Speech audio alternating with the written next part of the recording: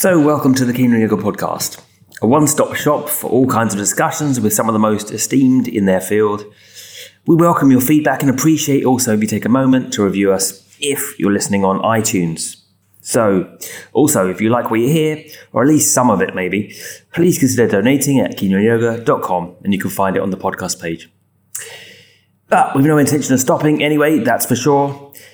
And today, perhaps one of our highest profile guests is on the show. Bessel van der Kolk. He needs no introduction after most of us have at least heard of or not read his book, The Body Keeps the Score. Great title.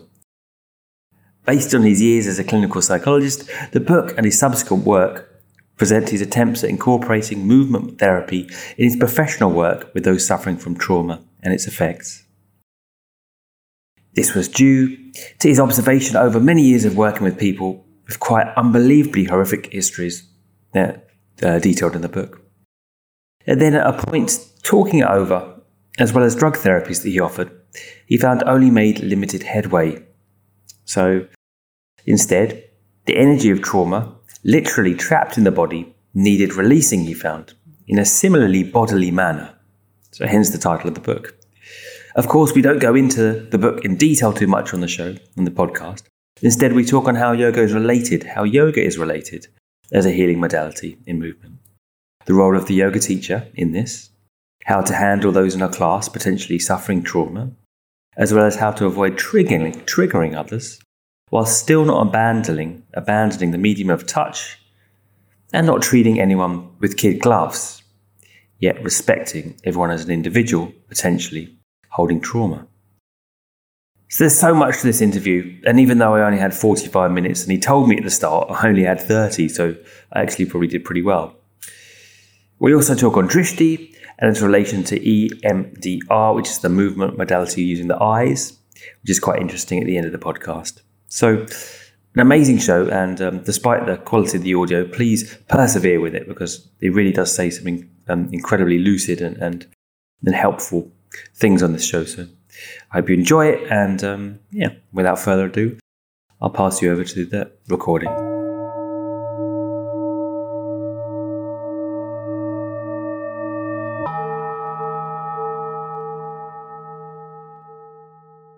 So welcome, Dr. van der Kolk, to the Keen Yoga Podcast. Thanks for coming on. And I suppose to start, you're not a yoga teacher, as you pointed out in our brief discussion previously. You're clearly not a yoga teacher. You're a psychiatrist, an author of a book that many of our students have read, The Body Keeps the Score, a wonderful book. I've read it twice over at least. And I think it resonates with a lot of students now, particularly it's coming out the idea of yoga not just being something for enlightenment, I suppose, as it was originally framed, when it first came over. And now we're really looking at it as a trauma therapy. That's not a bad way. Yeah. That's not a bad way of putting it, for enlightenment. That's not bad. It's not. It depends on how you feel. Right, okay. Right. Yeah, that's true enough. So at what point, I suppose, my entry question would be, at what point did you find that the talking therapies and the drug therapies that you were trained to use as a psychiatrist coming out of university, out of training, didn't work? Or what was the turning point for you? Well, I thought that it doesn't work. It didn't take care of people losing touch with their bodies. So it became very clear in our research and our clinical observations is that traumatized people shut themselves down. They become literally uptight, bracing themselves. Their autonomic nervous system gets very messed up, and so they start having low heart rate variability, and they start having decreased sensations in their bodies or hypersensations in their body. They become afraid of their own sensations of their bodies. So they need to be helped to feel safe, very gently sort of move into paying attention to yourself. Also because what slowly began to emerge is the only way that we can actually access or influence the core survival part of our brain is through what's known as the midline structure of the cortex, which is the interoceptive network. It's feeling yourself, noticing yourself, meeting yourself on a very deep level. Clearly, that meeting yourself at that level, that sort of like mindfulness became a very core requirement to heal from trauma, actually. It's not optional. So once you become all uptight, you get stuck in a physically uptight and frozen world. It has to be opened up. Do the two go together? Would you say that the talking and the moving go together, or can you simply is simply the moving enough, or do you need to understand what comes up within the moving? Well, there's no one answer, and it's very important for nobody to say, "I have the answer." And so, part of healing from trauma is working with your body, accessing your body. Part of dealing with trauma is finding words for what happened to you. Part of dealing with trauma is to develop a sense of self-compassion for what you have gone through. So it's a multi-layered issue, of which yoga can take a small part, and psychotherapy plays a small part. And so we all donate a piece of a larger puzzle. Is there any way that you would contextualize movement or having seen movement contextualized over years to make it more or less efficient in terms of doing this? Because, you talk in your book about a number of different, you do theatre, there's a physical theatre in one chapter, there's a yoga in another chapter. There's a number of different ways. Now, my experience and what you said at the start was that, yes, there's a fear of one's own feelings in the body, and the context of the yoga mat as a kind of parameter, and the class as a parameter, and certainly this is ostensibly an Ashtanga-based podcast, which is a repetitive form of yoga. It has a sequence, and that sequence as a kind of context, that was very helpful in terms of a holding space, for that movement. If it was a free-flow movement, having come from a lot of trauma myself, I think I would have been overwhelmed and probably run away from, I wouldn't know how to process the sensations that were coming up. See, I wouldn't know if that's true. Okay. We haven't got control. But what I see is all the time is that somebody knows something and say, "Oh, I've found the answer," and that's like, no, it works very well for some people, but never for everybody. I would never, being who I am, not a yoga teacher, I would never say that form of yoga is the best. That's what you have to do. It depends very much on how safe you feel with your yoga instructor, how attuned your yoga instructor. But I wouldn't be able to say one technique being better than any other technique. No, I suppose that wasn't exactly the way I wanted to phrase the question. It was more like, is there any qualities of the movement modality that make it particularly efficacious for kind of cleansing or kind of working or feeling or reconciling trauma in the body? I think it's more the interaction with the yoga teacher. It's more the way the yoga teacher moves, the way the yoga teacher uses their voice, the yoga teacher giving people various options. It's very much more a function, to my mind, of how attuned the yoga teacher is than a particular technique. But like with everything else, with trauma, I tend to go for a gentle exploration of oneself. Right. What about the Stephen Porges' polyvagal theory? How does that relate to your idea of trauma in the body? Well, Steve actually got into trauma because I invited him to my conference. It's a very helpful theory to explain to some degree how yoga might work. But it's he focuses on a tiny part of the brain, and it's really much more complex than that. And so now, what I see happening is that one little piece, saying, "Oh, we have the answer, so you can train to this." No, the polyvagal theory was one helpful small part component, but I would say what happens to the insula and people, the part of the brain that's very understood what goes on in your body, which is very far removed from where the polyvagal theory takes place, is at least equally important. So is the medial forebrain that allows you to observe yourself. So these are all small parts of a much larger puzzle.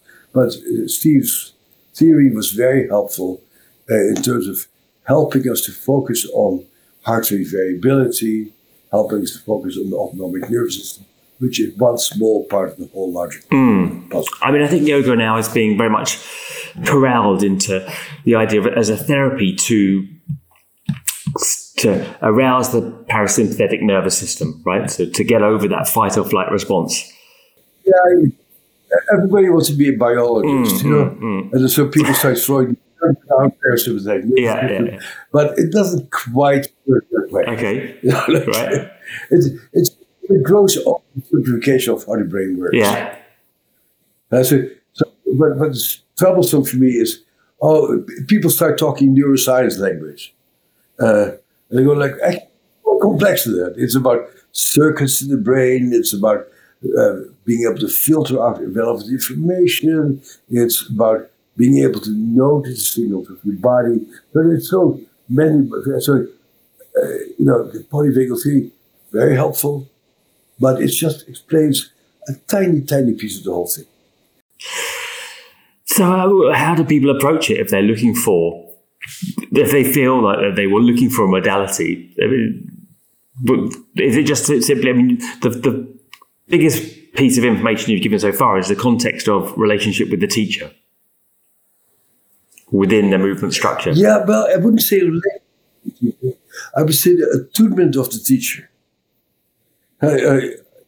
When I go to yoga class, I don't have a relationship with the teacher. But the teacher's voice and gestures are very important to help me to tune into myself. And so, for example, at one point I went to a yoga class, particular form of yoga, and I'm doing the movement, and the yoga teacher starts talking about this Dr. Van der Kolk, who explains how the body works in trauma. And I want to yell, shut up and teach yoga. That's brilliant. I think we all should do what we know best and read other stuff. Don't. I see it all the time, but don't think that these little theories sort of explain the whole thing. For me, it's all an empirical question. So the hardest thing is for people to actually pay attention to their bodies. And so you go to a yoga studio for people to help you to get a practice of paying attention to your body and noticing how you can shift the sensation in your body by these asanas and these breathing techniques. Same thing when I talk to art therapists or dance therapists is just show what you do and how well you do it. But for God's sake, don't talk about the amygdala and the polyvagal theory, because there's a whole, that makes it, those are pseudo explanations. And I think also it's easy to shelter behind information, isn't it? Because one wants to make something that, kind of feels certain. And it's easier to kind of feel certain with information than actually go into the uncertainty of the feelings that might arise in your body. Rather than say, well, if I do a forward fold, it's stimulating for my parasympathetic nervous system and it's doing this to the brain and that to the brain. So therefore, I am safe, rather than actually feel what it feels like to forward fold. Yeah, see, I think we all have a need to feel respected. And so if you don't feel like you get respected as a yoga teacher, you need to say, but it does something to the brain, and let me tell you what it does to the brain. And then you sound more knowledgeable. But my yoga teacher doesn't need to tell me about the brain. Doesn't need to know about the brain, actually. But my yoga teacher needs to be very attuned to how can she help me to actually have a practice of touching my toes, of my having a practice of twisting my spine. That's what a yoga teacher does. But then if something comes up, what do they do then? I mean, because this is another question I had, particularly for you, is you've all these things that come up when you move the body. And then the yoga teacher is meant to be a repository of these things. I mean, what do they do? What do they do then? Well, I think the hard thing about being a yoga teacher is that yoga is essentially a non-verbal practice. And so if people do, let's say, a pigeon pose, and they get triggered with a sensation in their pelvis that makes them feel scared and panicky, how well is this yoga teacher able to pick up that this person is stiffening up, and how well is the person able to help people to relax into a pose? You don't need anything. You need to go to fancy brain language, but learning to be very attuned to people without language, that's a big challenge for you. And so what's interesting to me is that my patients go to yoga, and it's very much part of that. The treatment package is to get a yoga practice, and then I hear what poses are triggering for them.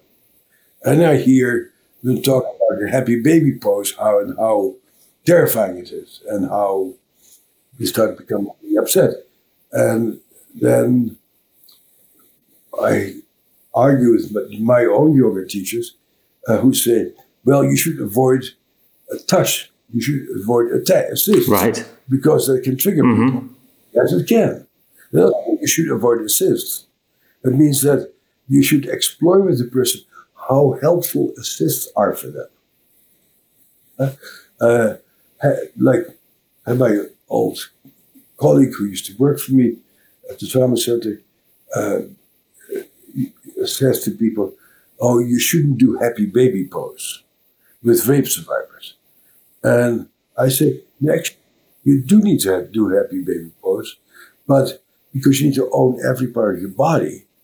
But you have to do it very, very gradually, and to really notice very closely, to encourage people to push themselves to the edge and to come back, and push themselves to the edge and to come back. But no, actually, prohibition, never touch people. No, touch is important. But for some people, touch initially may be very scary. And so as a yoga teacher, you need to really discuss with people, do you want to assist? Don't you want to assist? And the practice of my patients is very much that the yoga teachers regularly violate agreements about not touching, for example. Right. And that's not good. No, it doesn't sound good. But what if, is it not potentially the argument against it would be, it's too risky. That it's too risky to touch or trigger something too great, and therefore don't do it at all. That's what people do. But as long as you cannot twist your pelvis, you don't own your body. So, yes, it's challenging. And so, but then to make prohibitions against it means that you cut people off from their bodies. Unless you can say to people, oh, you're too scared to do happy baby pose. Oh, maybe something else can also help you to open up your relationship to your pelvis. Because the job is to own every piece of your body. And so that doesn't mean that you run away from the challenges, but you go and very gently and carefully help people to meet the challenges. Yeah. And so I recommend always for any form of therapy, and yoga in form of therapy, is to make videotapes and to look at your practice with somebody. And so if you have time to speak in your class, look at the videotape with a colleague and with a teacher and say, when we did that pose, the person became uptight. Or when we did that pose, you could see their breathing change. And so just like a therapist, yoga teachers need to be exquisite observers of the body, and the physiological arousal system. And you have to adjust your practice, your teaching, to the physiological level of arousal of the people you work. Oh, what about as the individual? And the physiological arousal, knowing about the polyvagal theory, might be helpful. You can just keep in your mind what that arousal is about. Right, that's what I was going to ask you. So as the individual practicing, what do you do when you get a feeling that, you're uncomfortable with, or, whatever feeling is in the body, right? And do you need to go back to tracing the source of it in a kind of verbal manner, in a language? Or, what do you do when a feeling comes up that's intense? What do you do with it? You find a way of relaxing.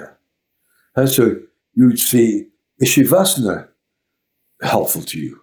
For many people, Shavasana is actually quite scary. And because being relaxed and not defended may bring stuff up. They would rather feel busy. So you need to find out when you feel uptight, what is helpful to you? The mountain pose, is it helpful? Or some other pose? Or, what do you call them? Happy. Yeah.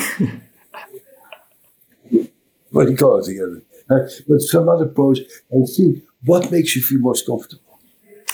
So when the feeling's coming up, you can persevere into it as an individual, or you go into a different posture. You go there, but you go there. You notice it, and you notice that this is a challenge that I need to work on. Don't avoid it. The nature of trauma is you have an experience that is too much for you to handle. And so you become afraid of your own sensations. And if you are a traumatized person and you do yoga, you can be pretty sure that uncomfortable stuff will come up for many people. And so you notice what's uncomfortable, and you help people to find a way of restoring themselves. And then you go, I need to go more there. Because what keeps the trauma going is the avoidance of yourself. Right. But I think yoga teachers are potential great healers, but it's also very, very complex to pick up all these signals without any words. Because yoga is a non-verbal practice. And their healing isn't actually to fix the patient in a kind of verbal manner or a psychoanalysis, which often becomes the case. Is simply observance and acknowledging the person as they are. Analysis as a treatment for trauma? Well, the yoga teacher as a therapist. Completely. Don't go back to analysis if you are traumatized. All these people do is explain why you screwed up. Like, okay, now I know why you screwed up. Yeah. No. Yeah. But knowing why you screwed up doesn't make you less screwed up. Now I know why I'm screwed up. That's exactly my experience. But if you have never been able to tell somebody, my dad beat me up and I'm really scared of big guys, it's very good to say that. Oh, good. I was able to say that. Good. Okay, I get scared of big guys because my father was a violent drug. Okay, that gives me some sort of handle of the next time I meet a big guy to maybe keep my distance or do some breathing or go to a yoga class before I do it so I don't get so uptight. So you have some handle to deal with yourself.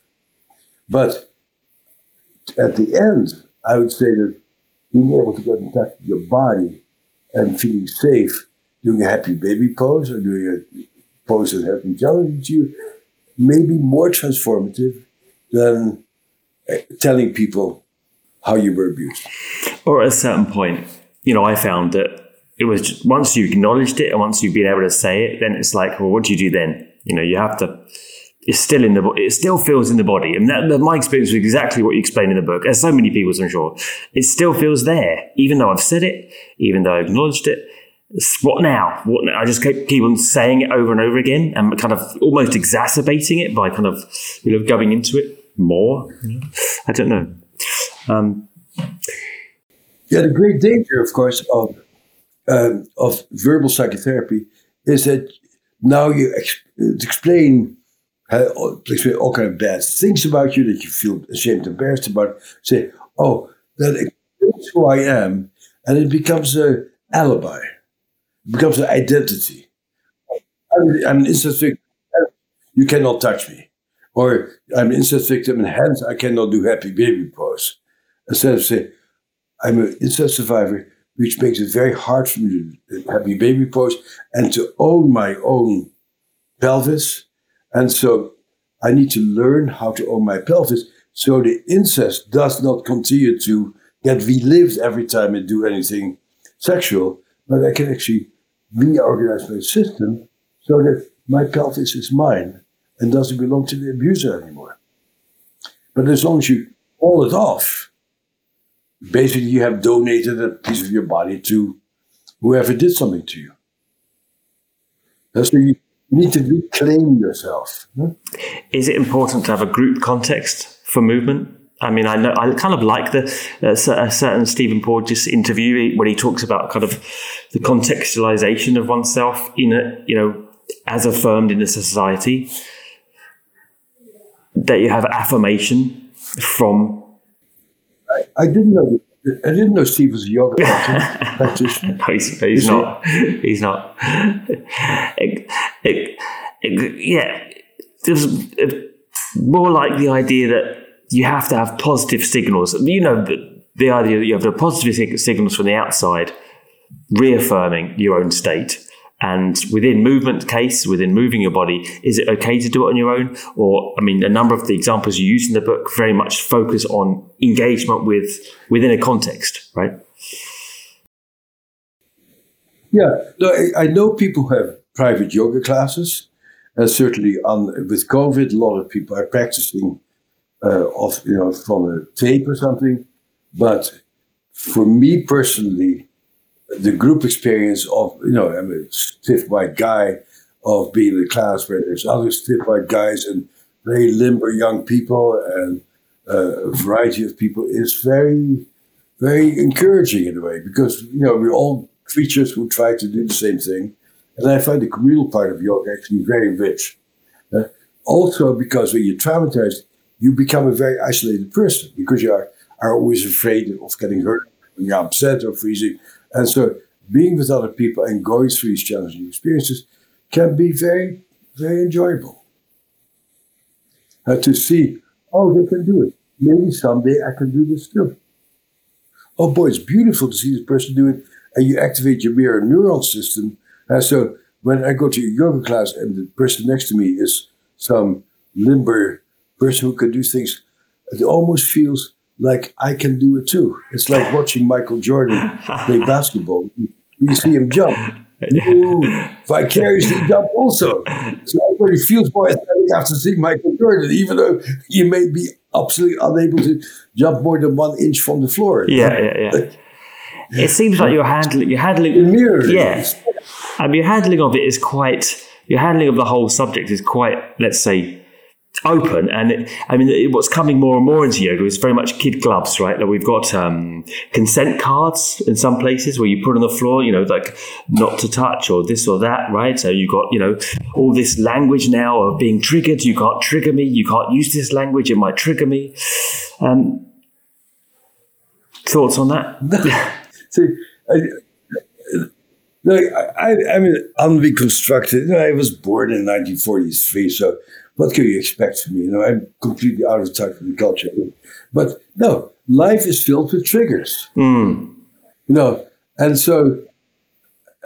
you come for treatment in order to deal with triggers. And so saying, you cannot do that, you cannot do that, you cannot do that. I'm sorry that you have a hard time with all these things. How can we help you to tolerate that, rather than make a sterile environment where you never feel scared? Where are you going to live? We live in Texas.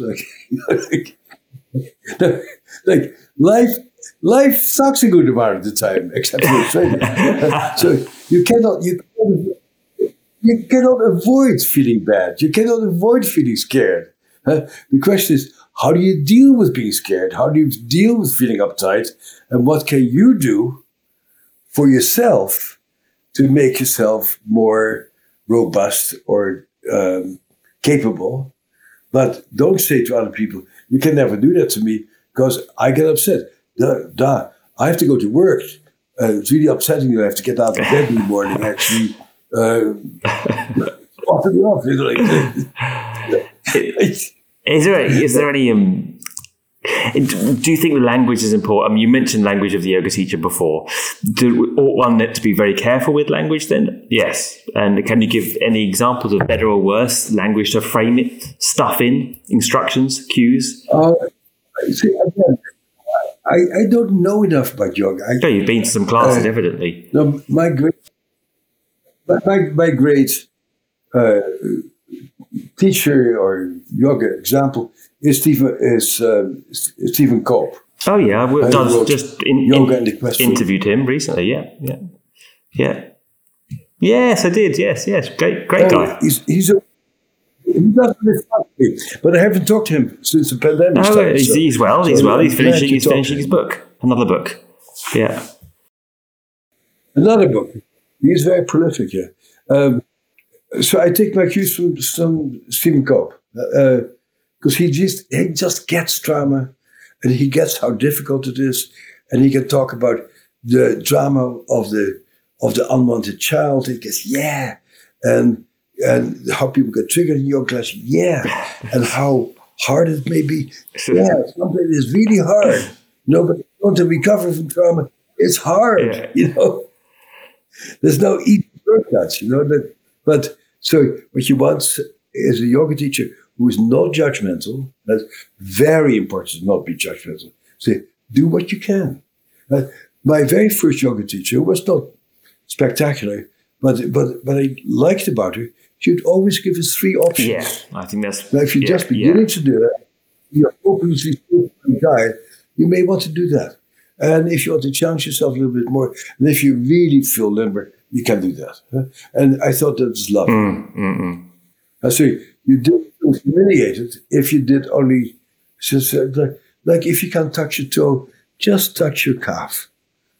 Just touch your knee. See what you can do, but no saying, oh, it's not good enough, because every explanation is good.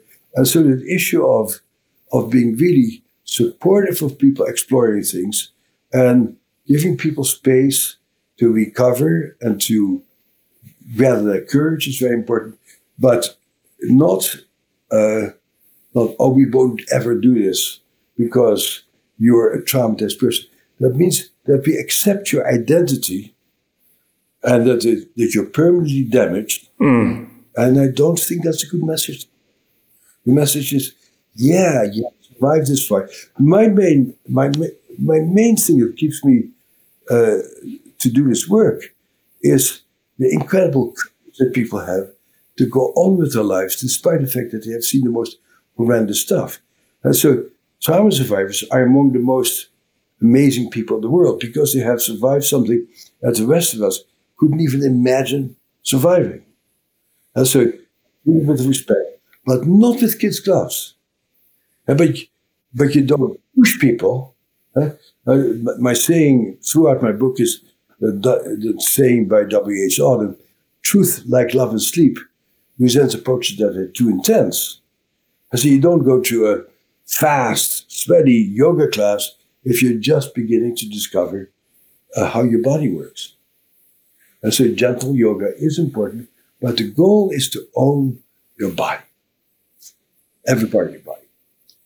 Can you get overstimulated by movement? And then, is that what you're saying?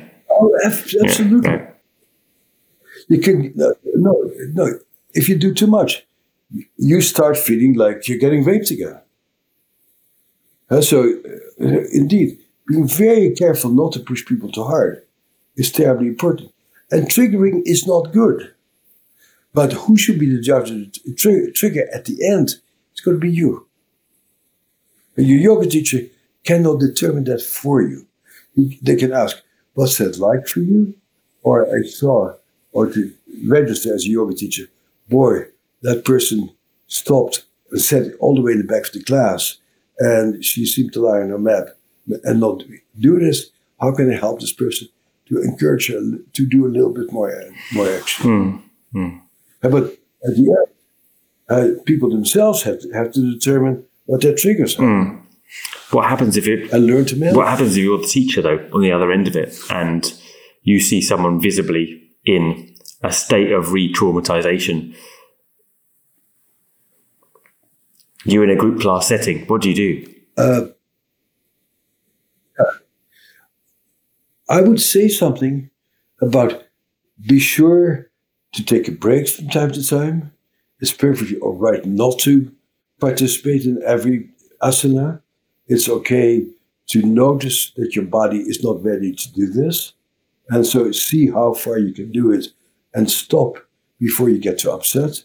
But see what you can tolerate. But that's what good yoga teachers do anyway, don't they? Yeah, one would hope so. I think the group's class setting is kind of sometimes difficult because I've had situations where there's many people in the class and then there's one person who you can see is going through something and you can't stop the class. You're leading it from the front.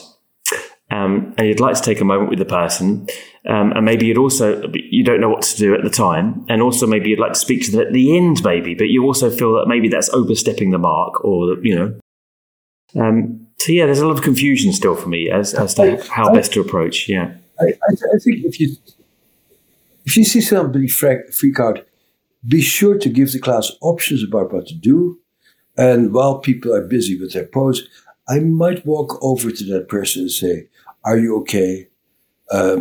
Would you like an assist? Would you like me to hold you back while you try this pose? Or would you like to just take a rest here?" Have a little conversation with that person that you acknowledge how hard it is, but also encourage them and honor them for still being in class. Because the danger, of course, is that if they get triggered in the class and there's no support, they'll never come back. And to my mind, for a traumatized person to lose any hope of ever reclaiming their bodies is basically death sentence. Yeah. And so really encouraging people to stay with the class or to find a class that's really most helpful for them. You may even think about who among your colleagues would be doing a gentler form of yoga than you do, or might be more flexible than you are in your practice. Look around if there might be some other people who might be able to do better than you are. But yoga is not about storytelling. It's about having a body that needs to be helped to organize. And so to my mind, your job is to notice when somebody becomes too uptight and to see whether your personal attention to it, your kind voice and your nice face, that can help a person to feel safe in the classroom, even though it can be difficult. And to say, these particular asanas may be very hard for some people. And that's okay. And so if you want to sit it out, sit it out. But they need to be masters of what triggers it, and they need to have permission for you to nurture themselves, to take care of themselves. I mean, it strikes me what you're saying is actually just ultimate simplicity of a direct and caring relationship with another individual, really, which has got no obvious instructions or qualifications around it. Is there more to it than that, or is it just simply being with it like a kind of radical being with someone else and noticing them? It's not a relationship, like when you're a kindergarten teacher with a bunch of out of control 3 and 4-year-olds. Your job is to be a good teacher to a 4-year-old. It's not like to have a relationship with these kids. I mean, you'll have a relationship, but you're the teacher and they're the students. So you don't share your own personal life with them. And as a teacher, you do whatever you can to help that person have a good yoga class. But that's not the same as a relationship. Aside from Stephen Cope, I have very few relationships in the yoga world, actually. I've got many classes. But you did pick up. I'm trying not to be known by them. I bet you have.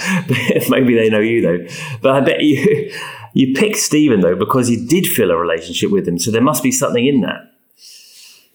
No? No. All right. I picked Stephen because... He was just close to where you're living. Because he's smart as hell. He's quite smart, yeah. He's smart as hell. Yeah. And could really explain to me what yoga does for people. But the way he writes about yoga really gave me a much deeper understanding about yoga than anything else that I've read. Okay.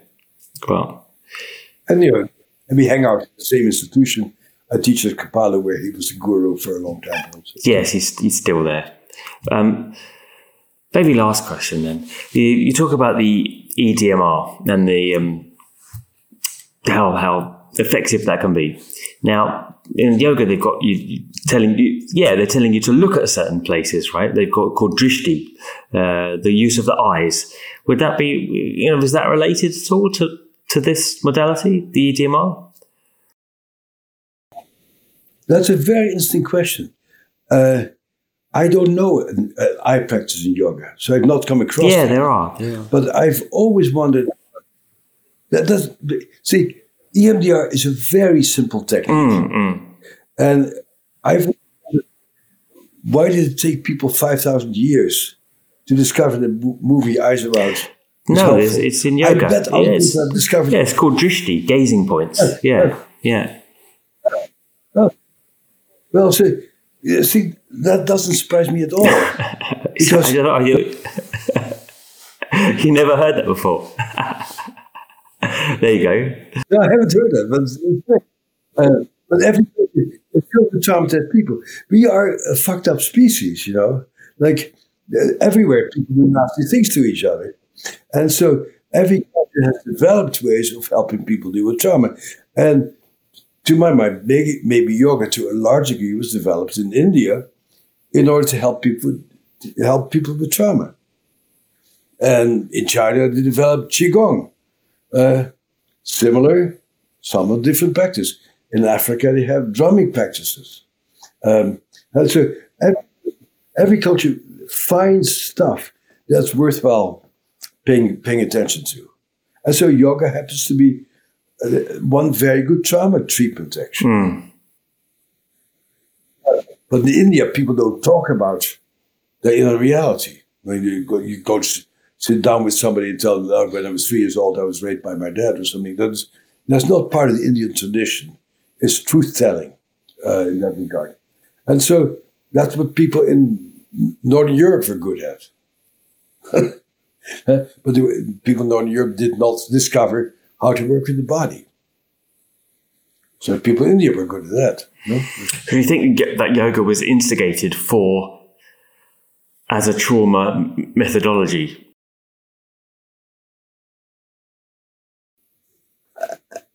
I would guess that's probably true. Right.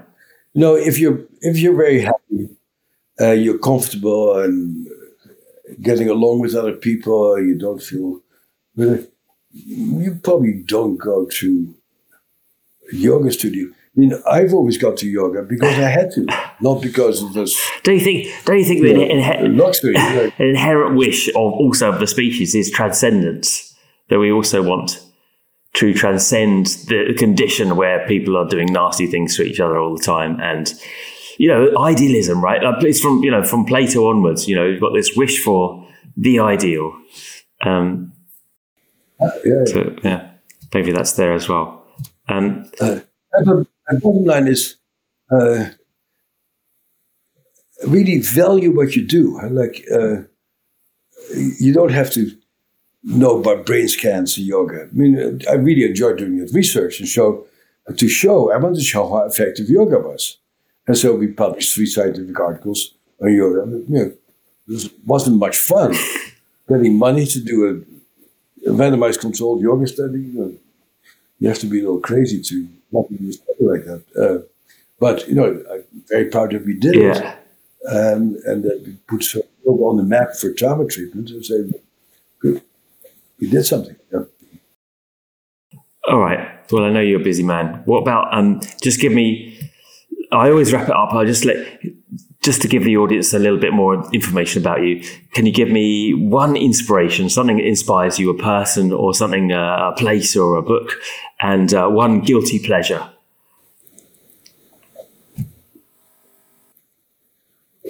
A guilty pleasure. One of my guilty pleasures actually is coming to Australia.